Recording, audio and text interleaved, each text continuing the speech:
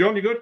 I'm good. Let's roll, baby. Ladies and gentlemen, leaders and fighters for freedom and liberty and the American dream, the best is yet to come.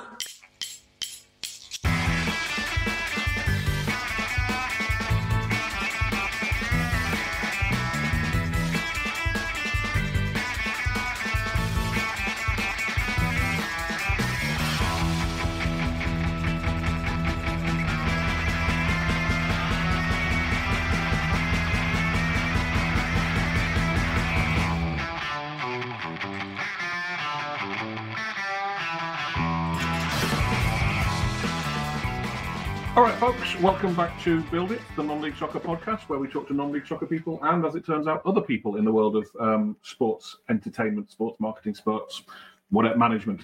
Our guest this week is Gentry Mullins. Gentry, I'm starting a new thing the last couple of weeks where we just get the guests to introduce themselves because I am terrible at it. So, in the space of 2 words or less, Gentry, who are you? What do you do for a living? And how have you ended up where you are?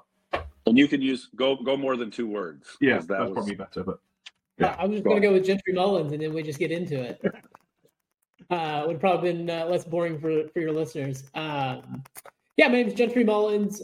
Senior Director of Consulting and Executive Search for General Sports Worldwide, which is a global sports marketing management agency. I am from Clintwood, Virginia, which is a really small town, rural town right on the border of Virginia and Kentucky. And, spent my entire, career in the sports industry landscape, much more on the revenue generating side. So got my start with the Tampa Bay Buccaneers, really just focused on selling season tickets, premium inventory. Then after 3 years there, transitioned out to the Phoenix Suns, where I basically was tasked with kind of rebranding their inside sales program, which was basically how do you get, entry level professionals into the sports sales vertical and teach them basically how to pick up a phone to selling multi-year deals.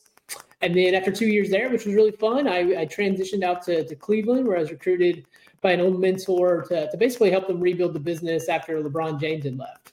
And so they were looking to rebuild their sales efforts. And so, for me, I thought it was a pretty cool story. If you can rebuild, sales efforts after the greatest player in the league leaves, it's a pretty cool resume stamper. And so, did that for 3 years. And so after that, I get to team up with a couple of people that I really admire, and Travis Apple and Lou DePauli, to really, scratch an entrepreneurial itch that I had, which was, how do we provide more resources for not one team, but, all teams and leagues, across the globe. And so that's what we do. So we go around, we help teams either improve the revenue operations, train, from leadership to sales, and then help them obviously find, a lot of executive talent out there as well. So what's great about my role is it's something different every day, which I appreciate, but hopefully that's not too long of an intro. That's perfect. I think, it's clear, obviously, that you move in higher echelons than most of our listenership and our non-league soccer operations. But I think we agree that there's skills and there's experiences that are easily transferable, right? It's just you have the luxury of having money to play with and recruitment budgets and all that stuff, whereas we have to manage with the people that we've got. But a ticket sale is still a ticket sale. You still get the same obstacles of I can't come because of the weather, or I can't come this, that, or the other. And any club at our level should be interested in maximising their revenue. It's a no-brainer, right? That's how we embed ourselves in the community. General Sports World, we're just a little bit outside. General Sports Worldwide, what do they do overall? How do they sell themselves? Yeah, so like I said, we're a global sports marketing and management agency, owned and operated by Andy Appleby, who's just a legend in the sports industry. And so I would say, really we have about 4 verticals to our business.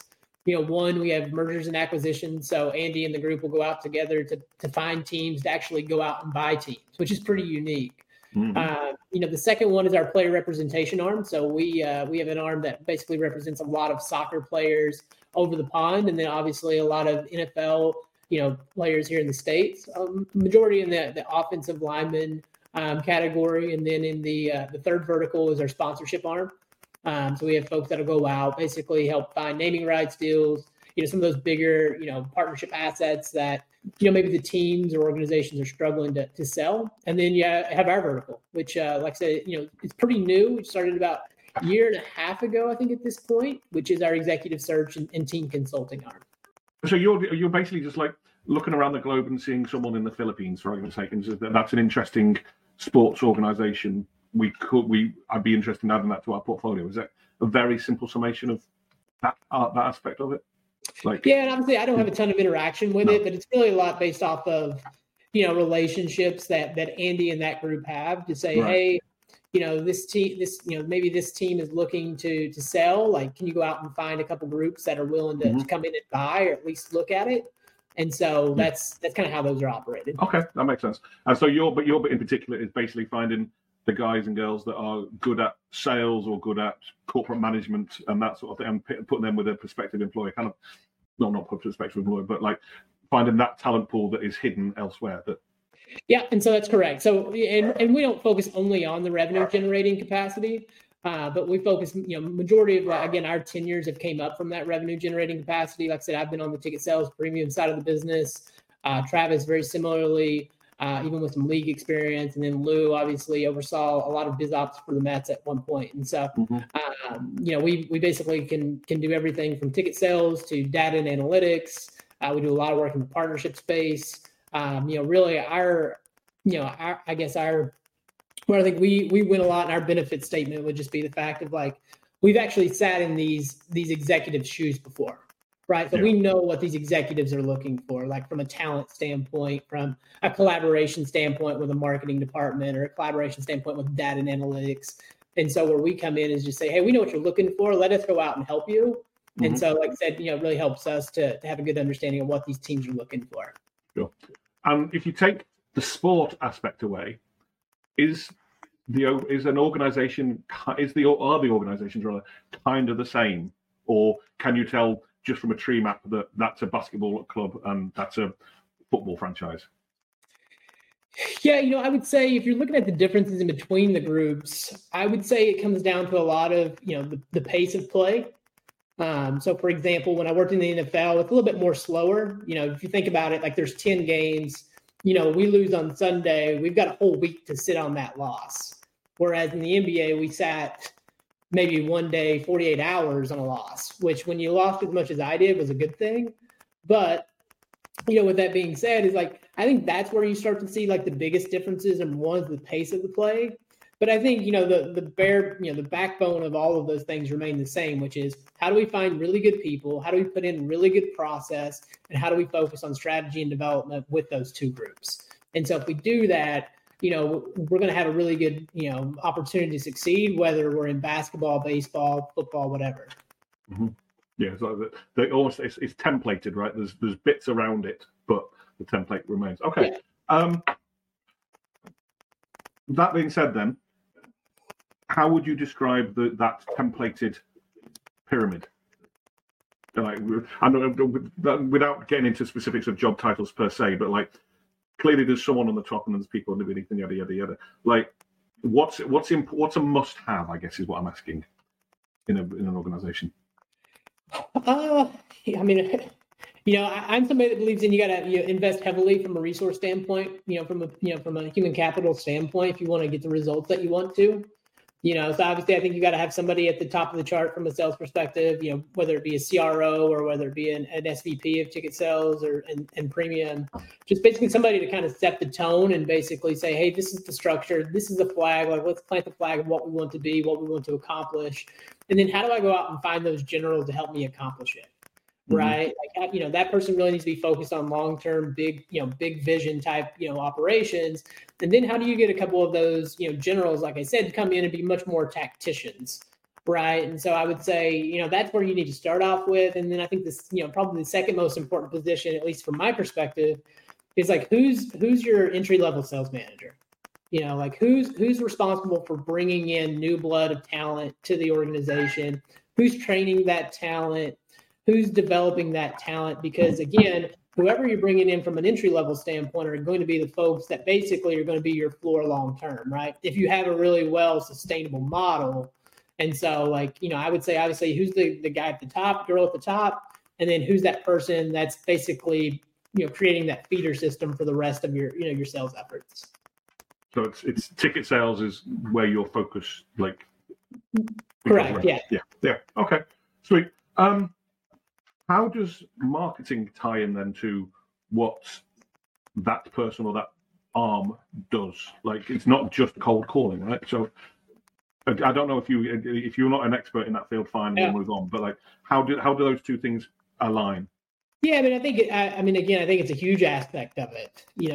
For me, somebody that had a lot of collaboration with my marketing departments in Phoenix and with Cleveland is, if you want a high volume approach, which I believe in from a sales perspective, then you got to obviously have somebody that's going to feed you the volume, right? And so, that marketing person needs to be working hand in hand with that, that person at the top to say, hey, here's number one, here's our story as an organization. Like, what's the story? Like, why are we selling? Why should the marketplace believe in what we're doing? Also, like, why should our team members believe in what we're doing? And so your story starts with marketing, right? And so are they believing in that story that we're telling to the marketplace, to our team members?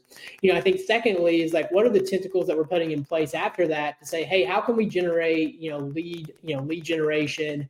How can we also nurture those leads? How can we nurture our current books of business, those current leads that are coming through the funnel, to set our team members up so they're not just banging their head against the wall with people that aren't interested, but people that have a high, propensity to buy. And so, again, I think, from a marketing, ticket sales, premium, corporate partnership relationship, like, that's got to be 365 days, right? Like, it can't just be like, oh, let's go to marketing when we don't have leads, or let's go to marketing like when we're not busy. It's like, that has to be a part of our consistent communication and cadence to the overall success of our business. And so I think, the best teams out there are the ones that have leaned into it heavily. And then, that's the arm that we haven't even talked about is like, where's the business intelligence group that's coming into play with that, that whole dynamic, right? Because marketing may be giving us the leads, the data, the business intelligence group is probably prepping those leads to call and giving us lead scoring, then ticket sales, premium, corporate partnerships, selling it. Okay, then business intelligence is actually reporting on those things and saying, hey, this is working, it's not working. And then so it should be this consistent cycle that those three groups are really working in. Mm-hmm. And again, the best organizations I've ever been a part of have that really flawlessly and clear communication and expectations from all three of those groups, rather than, everyone kind of trying to figure itself out and hoping that other group does their job and then they'll do their job. Like, there can't really be any silos, especially in 2022 with those three groups, in my opinion. For sure. John, over to you. Oh, buddy. I just, Gentry, my mind just races when we talk to people that do this stuff for a living, because we do it for a hobby. So it's very different. I think one of the things that, like, I obviously experience in the NFL, NBA, with professional club, the resources you talk about, analytics, some of those things. I mean, it all makes sense, and it's actually really exciting. I'd love to go, like, be a fly on the wall in some of those offices and meetings. And Nick's shaking his head because he knows that would only spark a million more ideas that I'd throw at him. And I think the challenge that we have at this crazy low level of soccer, at least with our club and many others, is we're really trying to almost replicate like a minor league baseball experience, where it's a great time. We're going to sell some tickets for $5. We don't have full-time staff. We have, in fact, no full-time staff. We have a few people on a small stipend, but the rest of the staff is volunteer. Yep.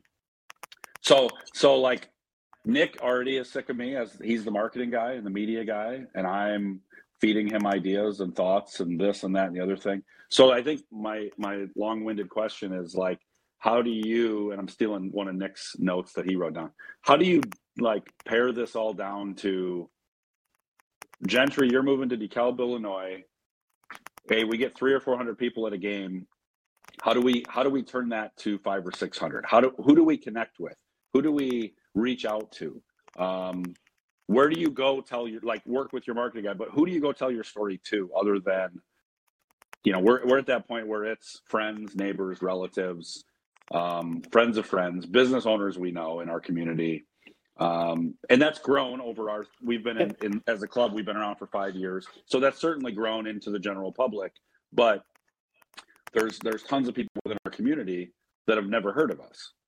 So how do we go sort of just kind of start from the bottom without a lot of money, without a lot of man hours, and like, where would you target the approach first? And I'll shut up for a while. Yeah, no, it's a good question. And I think, for me, what I would say is, like, I would still start at the same place, right? And so, the first thing that I said for that marketing department is, what's our story, right? Like, what are we doing here? Why should the marketplace believe in us? Why should our team members believe us? And so I think the first thing that you guys would, I would recommend you guys do is, like, does everyone on staff, does everyone that has interaction, like, again, everyone is going to have to be a storyteller. Right. Like, that's at this point, like, when we're talking as small as we are, like, everyone has to take some accountability in the fact that they're telling the story of the club.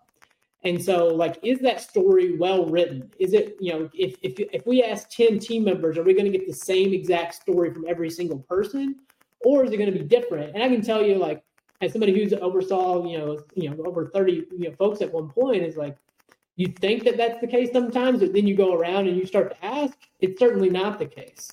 Right. And so making sure that, number one, everyone's story is the same, that it's really well written, rehearsed, scripted down to the topic, I think is where I would start.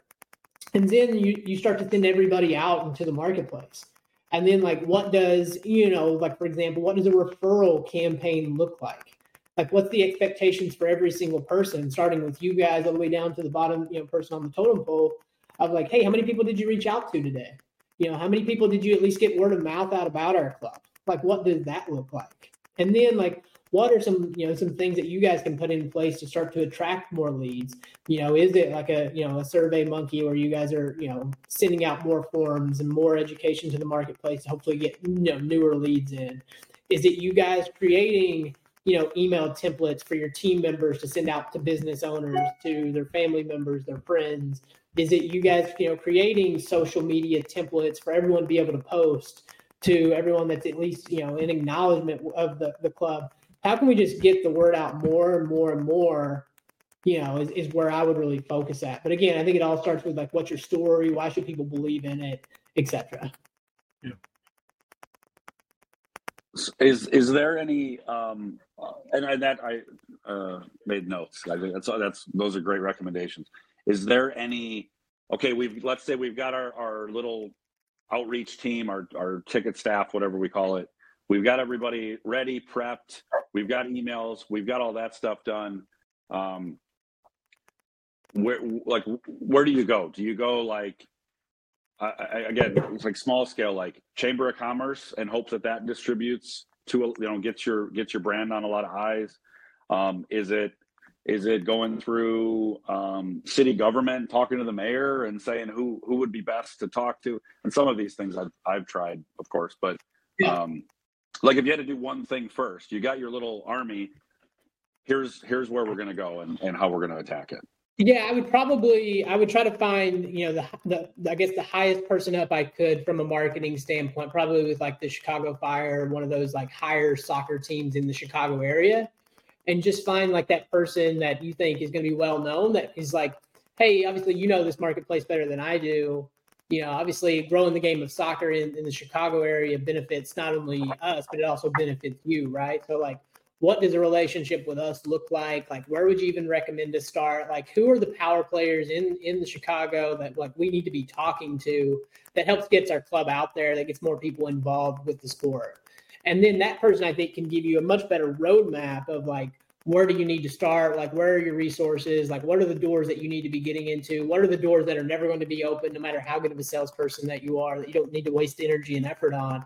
And I think those are probably where I would start. Now, again, that's going to be, you guys, are going to have to come with some value as to why you think it's worth it for them to meet with you and talk to you and help you. But again, I think that's on you guys to craft that, right? So yeah, that makes sense. So I guess I've been thinking all this in terms of sort of ticket sales, and we do we're a nonprofit, so we do memberships, like season ticket memberships, like we have lifetime memberships, family memberships, things like that. So So I guess back to the broader picture of revenue growth. So the way just to fill you in, so we rely on sponsorships, memberships. We do fundraisers like special jerseys. We'll do like a sale and raise a few dollars that way.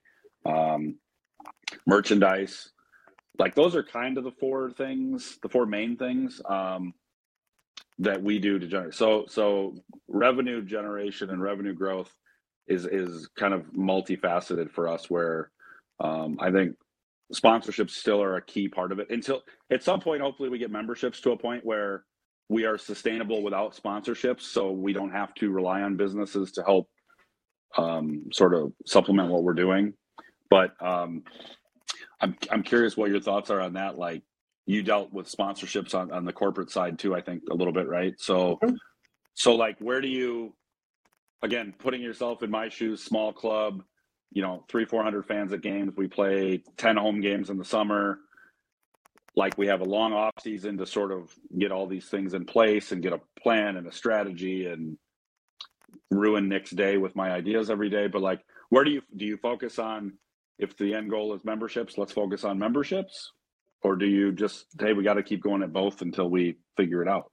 Yeah, I think that comes down to you guys, and what you guys say is like the overarching goal, right? I think if you're like, hey, we just really need more, like we just need more money, like we just need revenue, and like, okay, maybe we focus mainly on our corporate partnerships assets to sell more of those and just get more dollars into the club. And, we're going to feed that on the back end to marketing so we can generate more leads. That could be the option. I think if you're looking to say, hey, I think we really just need to be growing the club in general, like from a health standpoint, like if we wanted to, to grow long-term sustainably, I would say, like, how do we just get as much FSCs into the building as possible, which, would be like season tickets.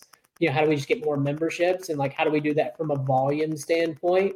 Because the more butts that you can put in seats for these games, the more people that feel your product, more word of mouth gets out within the marketplace, right? And so, like, how can we just take a really like high volume approach? And that's probably, less yield on the seats, but it's obviously getting more people in. They're spending more money on concessions. They're spending more on merchandise, and we're just getting more people again into your ecosystem, right? And so for you guys, it would be like, how do we just get as many people into our ecosystem as possible to come out to our games? Because that way, then we can start to upsell them. That way, we can start to cross-sell them.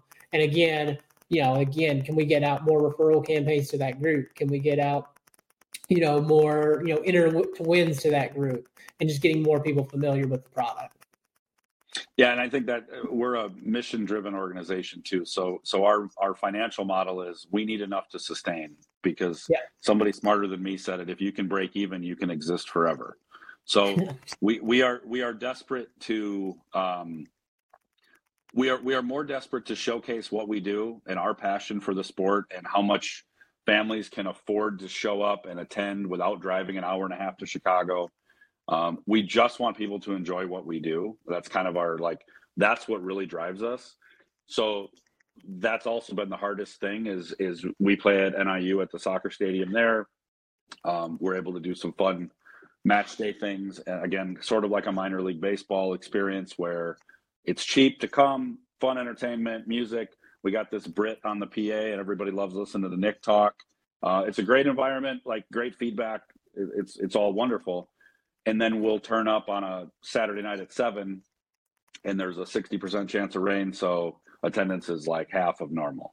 And some of those things you probably can't overcome because of weather, but how do we target that where people, how do we overcome the excuses, I guess, is what I'm trying to spit out. Like, everybody's always got stuff going on. How do we separate ourselves from those things? Yeah, I think, a couple of things is one is like, how do you, what's the cadence of communication look like leading up to it? For a lot of people, like, again, we get so distracted by how much noise is in, everyday life, is like, a lot of people just forget, right? So like, what does that communication cadence look like leading up to game day? For our team members, they had to have a dedicated touch point process. So, what's the phone call? What's the hype call? Like, why should they be excited about this Friday coming out to a game? Like, why should they be excited that it's supposed to pour the rain on Friday and they're still going to come out. Like, why is it worth it to them?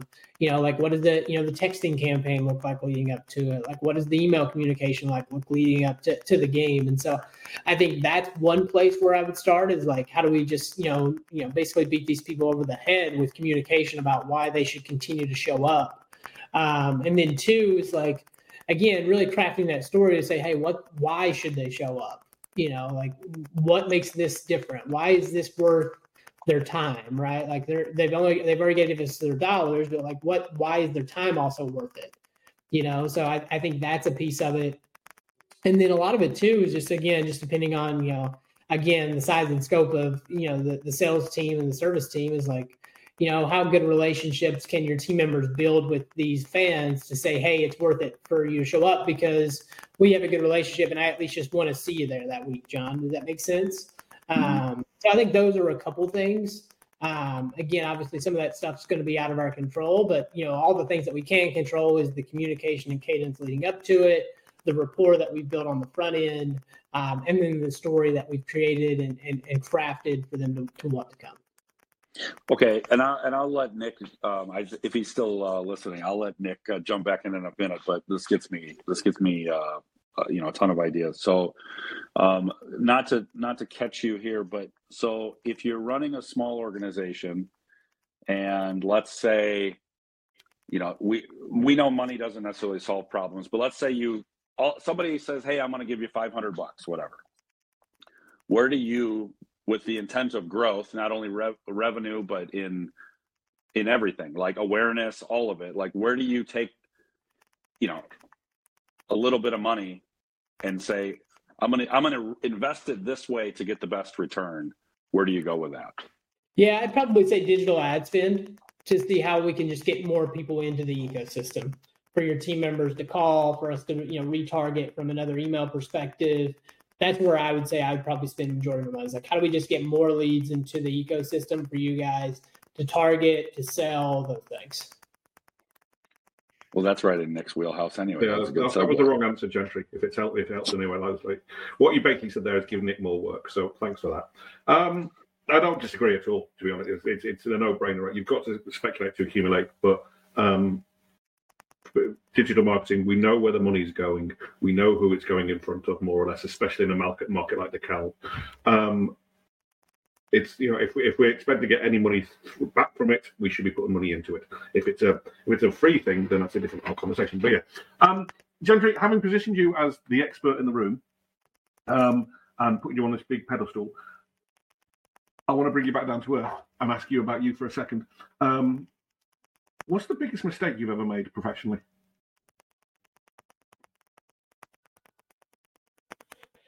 Oh, that's a good question.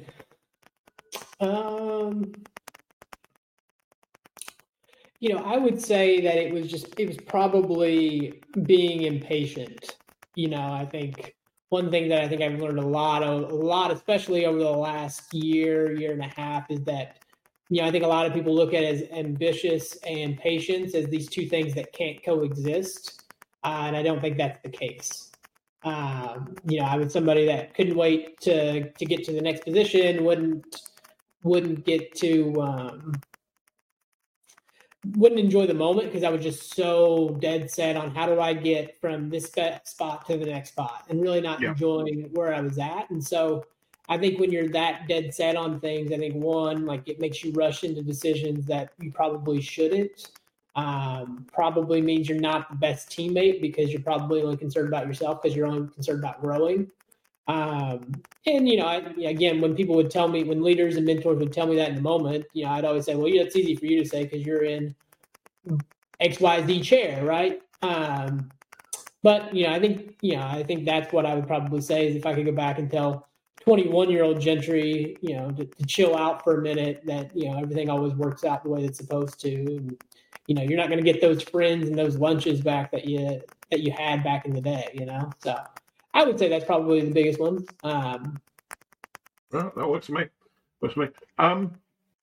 What's the thing you're proudest of then? What's your biggest accomplishment to this point? I think it's just growing other people's careers. I think that's that's been my mission in this thing from day one is, like I mentioned to you guys, I came into this business as about as raw as someone could come into it. I didn't know, sports sales existed. I thought stadiums filled themselves up. Like, who doesn't want to go to, an NFL game? Me and my dad used to travel 5 hours one way to watch Panthers games, and they were horrendous, but, it was still worth it for me and my dad to spend that time together to get to watch them play. And so, when I had leaders that really invested in me and really invested in me and cared about me to grow my career, I just said that, I really want to do that for others. And so it's a pretty cool feeling when you recruit somebody from across the country to take a chance on coming to work for you. They buy into your belief system, your structure, and then to get to watch them grow. And then for them to actually start to invest in teaching others, it's just a pretty cool feeling. So modest of you. I was hoping you were going to say that time when I sold like a $10,000 corporate package or whatever, but fine. You go with being the altruistic. That's fine. We won't judge you for it. I'm going to bring John in a second, but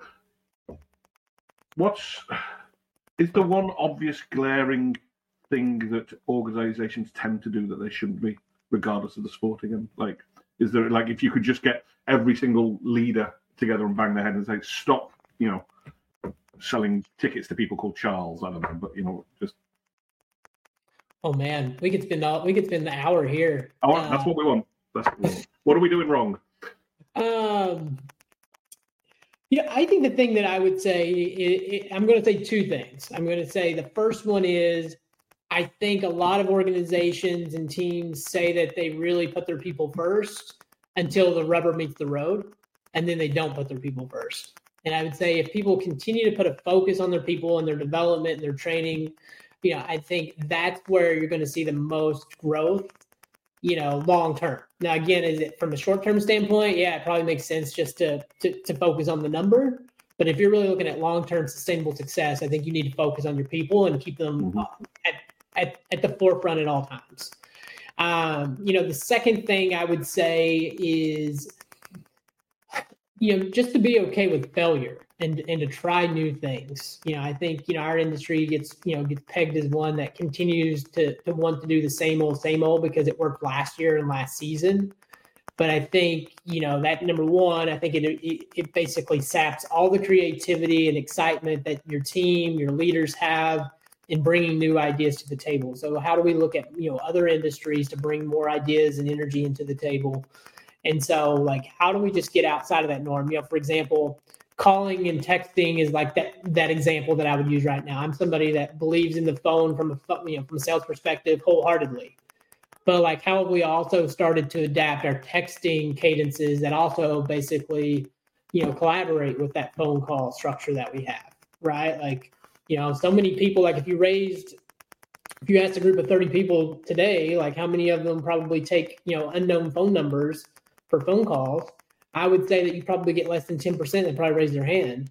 But if we ask that same 30 folks, who looks at every single text message they get, the numbers show us 98% of folks look at every single message they get. Right. So like, how have we adapted to that, I think is one thing that I would say. Okay. John, 2 seconds. On that call thing, I don't know whether it's a British thing. I generally don't know. But I find the idea of you, not you, Gentry, but you ringing me up and saying, hey, come to our thing, come to our event. Why haven't you bought a ticket? It's got the kind of like that badgering thing. I find that awkward and almost awful. Like I find it invasive. Is that just me being British, or like, is that a regular obstacle that you encounter? I think it's definitely a normal obstacle. I would say we don't teach it that way. Mm-hmm. I've always tried to teach on like what I would see my buying behavior to be, what I think the normal buying behavior. And I think, if you guys called me up today to go to, to your soccer match, I'd be like, who are you and why are you calling me? Like, how'd you get this number type deal? So what we've always tried to, what I've always tried to teach and train, sales team members on is like, how do we get to know this person first? Like, how do we build some rapport, right? Like, we've got something in common. How do we find that? And so it should be much more of like, hey, I saw you've had some sort of interaction with the club or the sport in the past. Mm-hmm. I just want to know about it. Like, tell me about it. Gotcha. And then how do I share something? So all of a sudden, then we start to build like, again, like it should be like a conversation at a bar, like over a beer. Like, how does that sound? Yeah. And then how do we get some of those, I call them trigger moments throughout the call that basically say, hey, this person's qualified. We should pitch them on getting face-to-face or a product or whatever that is. And if they don't have those, then let's not waste our time and let's move on to our day, But yeah, I mean, I've never trained on, hey, this is, the Cavs, you want to buy tickets. Yeah. I just don't think our success rate is going to be very high that way. No, it was almost like you pruned that list before you start, right? Rather than here's a list of 100, here's a list of 20 that actually give a shit about basketball. Yeah. And then there's your in. Okay, cool. John. No, that's a great point. It's something when I deal with, pursuing sponsors and renewing sponsors and stuff here for us, that's one of my main focuses since I talked to somebody that was a professional at this, and she told me the same thing. It was like, don't go in and say, hey, can we get $1,000 for our club? It just doesn't sit well. It doesn't sit well with me when people do that at my job. So go in and learn and build a relationship and figure out not what they can do for you, but what you can do for them. How can we use our platform of very community-focused organization that does a lot with marketing and online presence? What do they have going on that we can maybe help promote? What can we do they're having a food drive. Can we help promote that? And that's kind of my approach over the last couple of years. And it makes sense. And it's actually more in line with the way I want to operate. I'm not a professional at it, so I never thought of it that way. So, yeah. But I think that's just great. And we already have something in common. We're in DeKalb. We're in Sycamore. We're in the same community. We have something in common. What can we do to work together? And I think it's been fairly successful. I think our biggest challenge is just it comes down to volunteer time and how many hours can you put into this, and all of a sudden it's the holidays, and all of a sudden it's January, and all of a sudden your season started in May, and it went faster than you thought. And yeah, we're away. This is sort of a wrap-up question. That's not my intent, but I'm curious because you're in sports and professional sports, and without getting into pro rel conversation, like what is like the feeling about soccer in America from, I know there's NFL executives that are involved with MLS and things like that. At the high level, I get it, but like, what is the tone of lower level soccer or just soccer in general from people that do sports for a real job? Yeah, I would say, I think it's definitely on the come up. I think the momentum is continuing to follow it. I can just tell you from my experiences, obviously, especially in the search side of our business, is like, I don't necessarily ever get people to say, hey, I'm not interested because this is soccer. I don't get that a lot. Obviously, I think, it's going to be a really fun next couple months for soccer with the World Cup. And you're going to see an even more, obviously, reinvigoration with soccer in the States, as you guys know and are probably excited for. So for you guys, I'd be thinking about, like, how do we just go peak on peak with that? Like, how do we just, wring the rag of everything that we can with that, that piece of, of eyeballs on the sport? But I would say I think it's very positive. I think it's very favorable. I think it continues to get better every day. And I've seen a lot of talented friends and colleagues take on a lot of jobs in the MLS. And I don't know that I would necessarily say that probably 8-9 years ago. But now, like, it's pretty normal when someone says, "Yeah, I'm going to go work for the Dynamo," or "I'm going to go work for Orlando City's a club we work with really closely." And they just brought on one of the best executives in sports in Jared Dillon. So I don't think there's any like looking down upon it from my perspective. Is there again, Nick hates talking about promotion relegation. I'm not suggesting we debate it, but I'm curious in even, I know you don't deal with mergers and acquisitions directly, but you see this fairly large numbers of Americans going and buying English clubs or European clubs because of growth potential like that. I mean, is there any underlying backroom talks about, like, we are a nonprofit, but it's always like, boy, it'd be cool if some rich guy wanted to come buy our brand that's pretty good here, and we could become the Green Bay Packers of Major League Soccer or whatever, because somebody said, I'm going to buy a club that's established at a low level, and I'm going to invest a little bit of money and figure out. We have Pro-Rel here. You just have to write checks. You know, like that's, so it's not about talent on the field at this point in America, but like I've always been like, why wouldn't people of moderate wealth go, well, that'd be a fun hobby, and we could buy some that already exists. It's kind of free market enterprise. Everybody just starts their own club now, but I'm just curious what your thoughts are. Yeah, I would say one is like, obviously we're really familiar with it because our owner, Andy Appleby, used to own Darby County. So we're very familiar with, the promo and the regulation.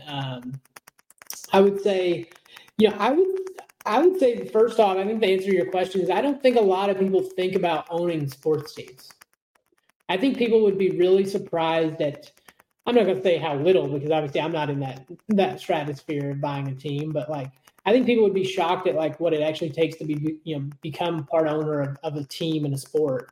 And so I think you're going to see a pretty big increase in ownership of clubs, over the next couple of, probably the next decade, of just like seeing that start to increase and people starting to see the familiarity of like how to go about something like that.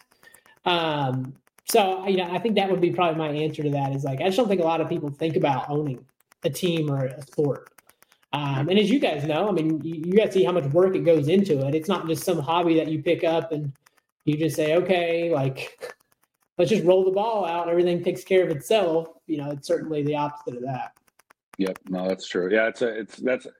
I'm just curious what, obviously I'm passionate about it. Nick's passionate about it. And a lot of people that we work with within our league and different clubs around here and across the country. And there's a lot of really passionate people. Most of us come from modest means and work as volunteers, not from a position of, yeah, I'm going to throw a bunch of money at this thing and hire a bunch of people and we're going to just see what we can do. It just kind of doesn't. The passion is not the same when you're not independently wealthy and can just go acquire 20% of the Boston Red Sox or whatever, Yeah.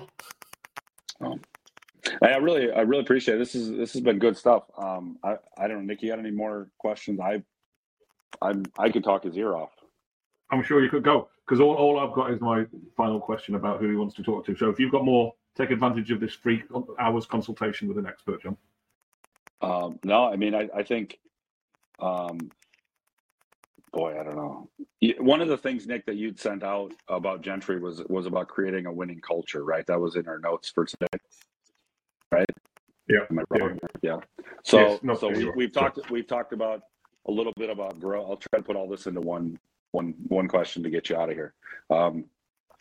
You talk about with growth, revenue, and making sure everybody's on the same, everybody's got the same story as best you can, kind of bringing people together.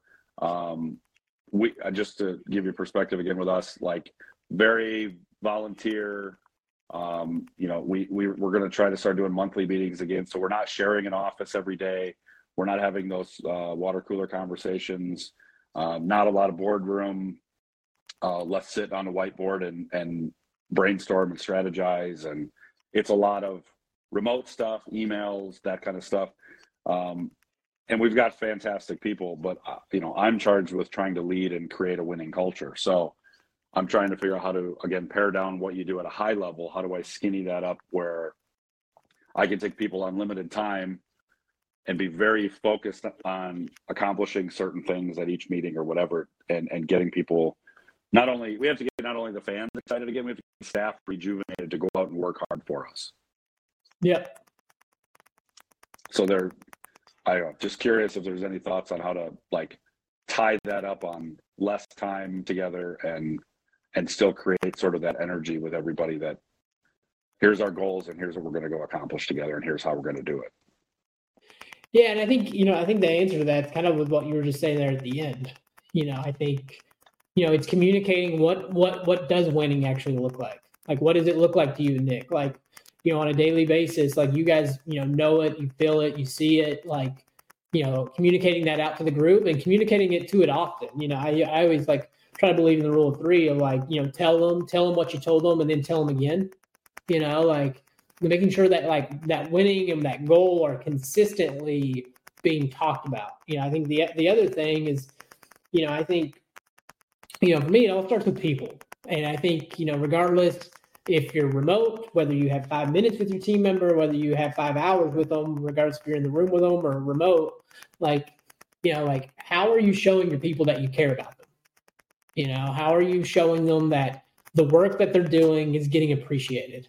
Again, people don't leave companies, they leave bosses, right? And so, especially if you guys have folks that are volunteering to do a lot of this work, is I would be celebrating the hell out of these folks every single opportunity I got, whether that's a random taking them out for a beer after work or a match, or, is it just that random email at, 9:30 at night where you just say, hey, I don't know if you thought people were noticing the work that you're putting in, but I'm somebody that is telling you that I saw it, I noticed it, we appreciated it. And so just showing your people consistently that you care about them, that the work that they're doing is meaningful and it's a big contribution to the group and to the club. And I think if you continue to do that with, clearly, explicitly telling them what winning looks like and how those folks are regularly contributing to winning, I think it's just that cycle that just is going to continue just to snowball, and then it's just going to continue to gravitate out into your marketplace. And I mean, it may sound simple, but I don't think a lot of people do it in a really, really good way. Leaders get busy, thinking about telling their team members they appreciate them, they're thankful for them is, it's something that you don't put on the to-do list, but it's probably the most important thing you do every day. Yeah. You don't want it to be as scripted as, thank a person Thursday, but that's better than not having thank a person Thursday, right? Yeah. Yeah. It works better if it's ad hoc and just, I've got to send Tommy an email and say thank you. But if you can't do it that way, then just put it in some sort of system. I'm going to wind things up, Gentry, if that's all right with you. I know people have a hard stop at 3:00, daylight or magic or whatever. When we were discussing this podcast, I did tell you that the last thing I'm going to ask you is if there's anyone within the industry or in the wider world of sport or even not sport that you think we should talk to, whether it's because they've got something interesting to say or whether they can help us or whether you just want to put them in the spotlight. And I'm open to any and all suggestions at this point, my friend. Yeah, I would say I think a really good person for you guys to talk to would be Blake Palanch. Blake is the Associate Athletic Director at the University of Tennessee. So obviously a really, really fun weekend for those guys. But Blake is somebody that we worked together in Tampa and in Phoenix. So a real close friend of mine. But he's also somebody that then went on to, he basically rebuilt the sales team and effort at Texas Motor Speedway. Right. So, again, talk about, understanding what it looks like to run and operate a lean machine without a lot of resources and support sometimes. I think he would understand that. Mm-hmm. And then he went to the University of Tennessee and did the same thing. He built a sales team, built a culture, all of those things. I think he'd be a really good person for you guys to talk to. And, again, just a great guy, somebody that that's important. Yeah, I think that's probably the most important thing. I think with anybody, whether you're talking to them, hiring them, is, are they a good human being? And Blake's one of the best. All right. We'll take your word for it. Stay tuned. We might catch him. Gentry, thank you very much for this. I appreciate your time. I know John does. Again, I appreciate it being slightly outside of your normal working day consultation place. So we really do appreciate the, taking the time to talk to us little people. Best of luck with everything. I hope our paths cross again someday. Thank you, I guess is all I would say. Yeah, thank you guys. Yeah, thanks for having me. Like I said, always thankful and grateful for these opportunities. And so if I can be of any assistance in the future, don't hesitate to reach out, okay? God bless you. I should say, where can people get hold of you if they found any of this information interesting, want to reach out to you, or they think they should come and work with you? How can they get hold of you? Yeah, I would say I have a pretty big presence on LinkedIn. So if you haven't found me there, I post content pretty regularly on there. All of my contact info is in my About Me on my LinkedIn profile too. So if anybody wants to call, text, or email me, my info is on there as well. Cool. Fantastic. Thank you very much. Thank you very much for your time, my friend. Catch you later. Thanks, guys.